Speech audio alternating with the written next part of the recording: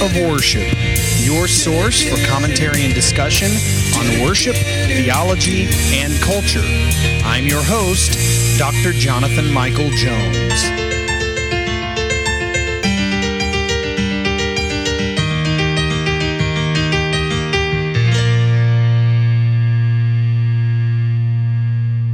Well, hello and welcome to the Act of Worship podcast. This is Dr. Jonathan Michael Jones, continuing and persevering through the Psalm Project. Actually, I enjoy doing this. These podcasts that I do, yes, anyone who listens to it, this is for you, but this is also for me. This challenges me. This helps me and helps me grow and form my faith. It is just a wonderful time to be doing this. And so we are here today in Psalm 67, which is fairly short.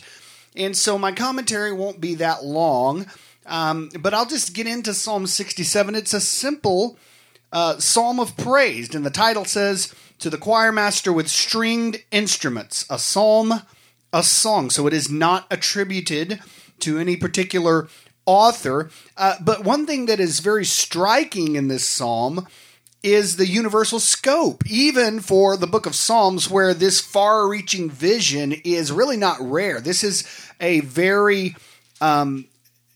far-reaching and broad scope for Psalm 67. So let me read this, and then we'll get into it.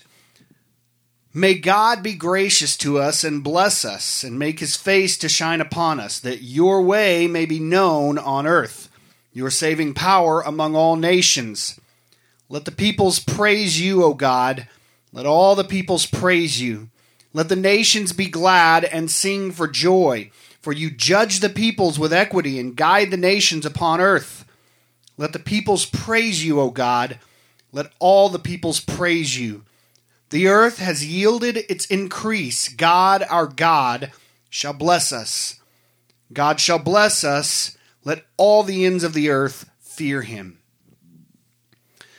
So this psalm begins with sort of a familiar idea, a familiar theme. May God be gracious to us and bless us and make his face to shine upon us. So this is a standard priestly blessing. This is known as the Aaronic benediction. Not ironic, but Aaronic, as in Aaron.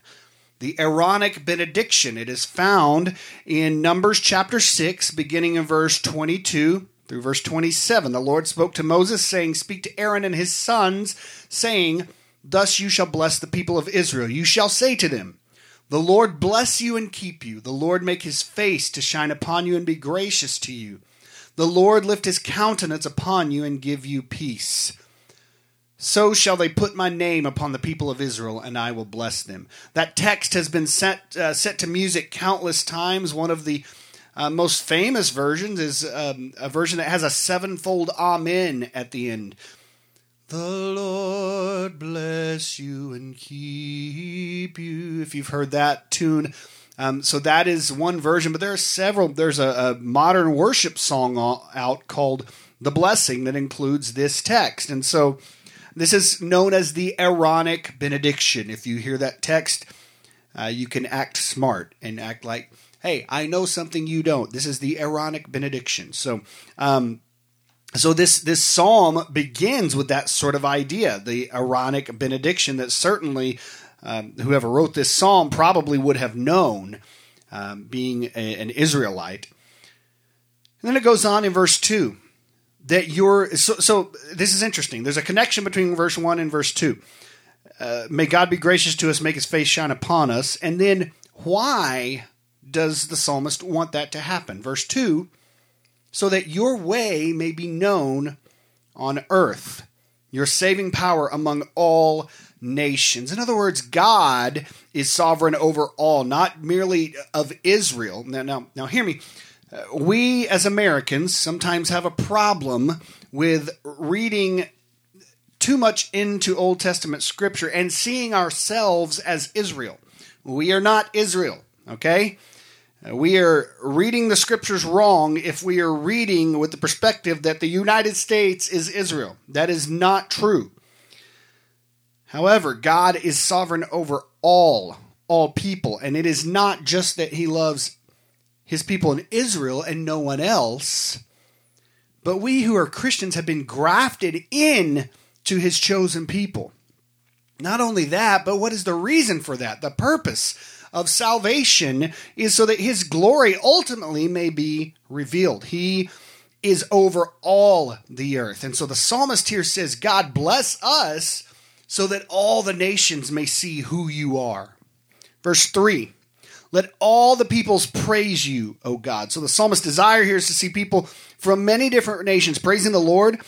And this started in a new sort of perspective with the crucifixion and the resurrection of Christ, because that broke down the dividing wall of hostility. Listen to this from Ephesians 2:14. For he himself is our peace, who has made us both one and has broken down in his flesh the dividing wall of hostility. So while God chose the people of Israel, and certainly you can read the Old Testament passages and realize that it is replete with references to Israel as God's chosen people, through Jesus Christ, those who have faith in him, who receive Jesus Christ, are grafted in as part of those chosen people. And so his grace then extends not just to Israel, but to the remotest parts of the earth. Verse 6, a little practical portion of this psalm. The earth has yielded its increase. God, our God, shall bless us. This psalm may have been sung at one of the agricultural festivals, such as the Feast of Ingathering. Listen to this, Exodus 23:14 through 17. 3 times in the year you shall keep a feast to me. You shall keep the feast of unleavened bread. As I commanded you, you shall eat unleavened bread for 7 days at the appointed time in the month of Abib. For in it you came out of Egypt. None shall appear before me empty-handed. You shall keep the feast of harvest, the first fruits of your labor, and what you sow in the field. You shall keep the feast of ingathering at the end of the year, when you gather in from the field the fruit of your labor. 3 times a year shall all your males appear before the Lord God. Now, I'm not going to get into the Jewish feasts. There are several of them, but this is a specific text that references the 3 feasts that the people of Israel were to keep before God. And this psalm perhaps was one that could have been used during the Feast of Ingathering that I just read about. The Feast of Ingathering, when you gather in from the fruit, from the field, the fruit of your labor. And so that is perhaps why this psalm references that the fact that the earth has yielded its increase and God has blessed us. And so this psalm, I have set it to music in 3 stanzas, a very simple, worshipful song, praising God for what he has done, which is something that I think all God's people should do today.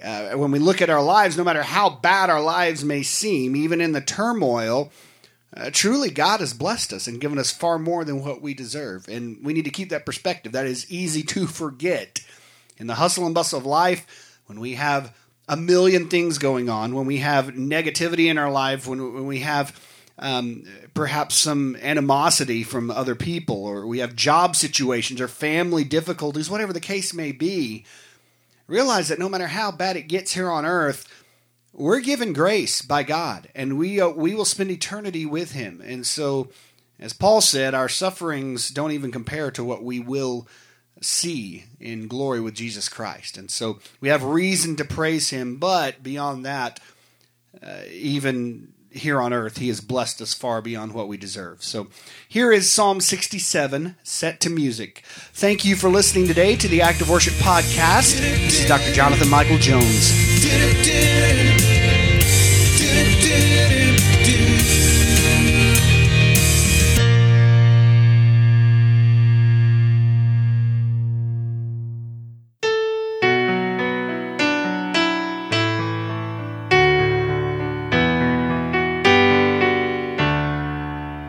Oh God, give us your blessing. Extend to us your grace, and cause to shine upon us the radiance of your face, in order that your pathways would through the earth be known, that you to every nation would your salvation show. Oh, let the peoples praise you, let all the peoples praise, let nations come rejoicing, and songs of gladness raise. For you will judge the peoples with perfect equity. You will for all earth's nations their guide and leader be.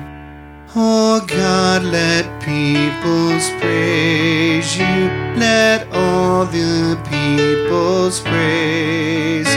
The earth has brought its bounty throughout its harvest days. Since God, our God, will bless us, yes, God will blessings send, that all the earth may